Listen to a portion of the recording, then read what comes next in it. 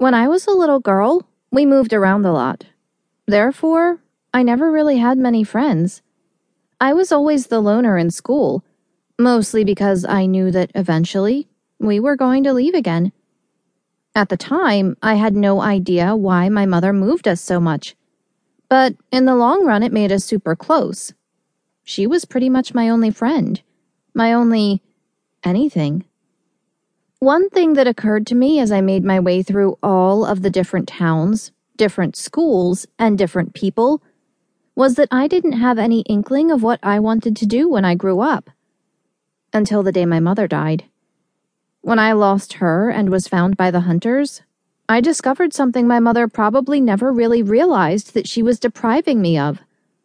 My family, my friends, and my destiny. I'm sure things would have worked out differently if I had grown up on the community. Mom was just trying to keep me safe, and if I had lived there growing up, I probably would have never gone to Trevor's, which meant I would never have met Alice or Oscar. I know that I shouldn't dwell on the past, but I can't help it. I wonder sometimes what would have happened if time had passed differently.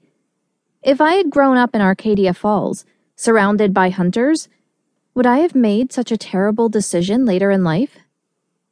It has been 6 months since the Talon building fell, and the world is now a very different place. Xander and I still can't get through the magical shield that Alice put up around Arcadia Falls, which is probably not such a bad thing at this point. Almost the entire community is ticked off at me for pretty much triggering the vampire apocalypse. Yeah, that's right. Vampire apocalypse. Dahlia warned me, and she wasn't kidding. In the last several months, baby vampires have been popping up all over the world. These young vampires have no control whatsoever and are killing anything that crosses their paths. So, we train, we fight, and we kill them.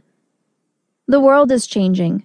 People were all obsessed with that stupid zombie apocalypse, preparing for that, when they really should have been worried about what to do if half of the population suddenly turned into vampires.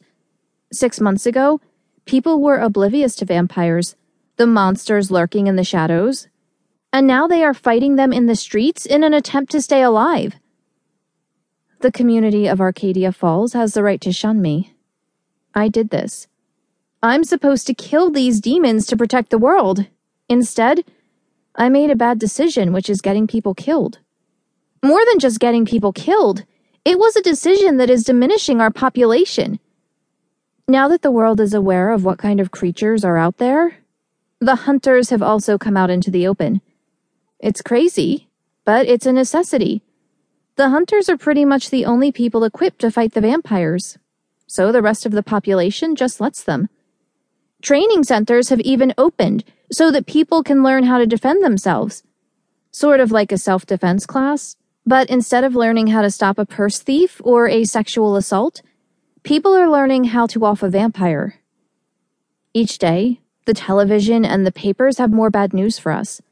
Hunters can't be called in from anywhere else because they are just as busy as we are. The vampires are turning faster than we can kill them. We are basically screwed. The world is going to crap, and it's all my fault. I am not giving up yet. None of the hunters are. It's just not our way. However, we seriously need a better plan, because killing them off one by one doesn't seem to be helping much. Meanwhile, nothing else matters. Every other problem that I thought I had before is now minuscule and forgotten. I have to make this right. What I don't know is how I am going to do that. So, until then, I am just going to take them out, one at a time.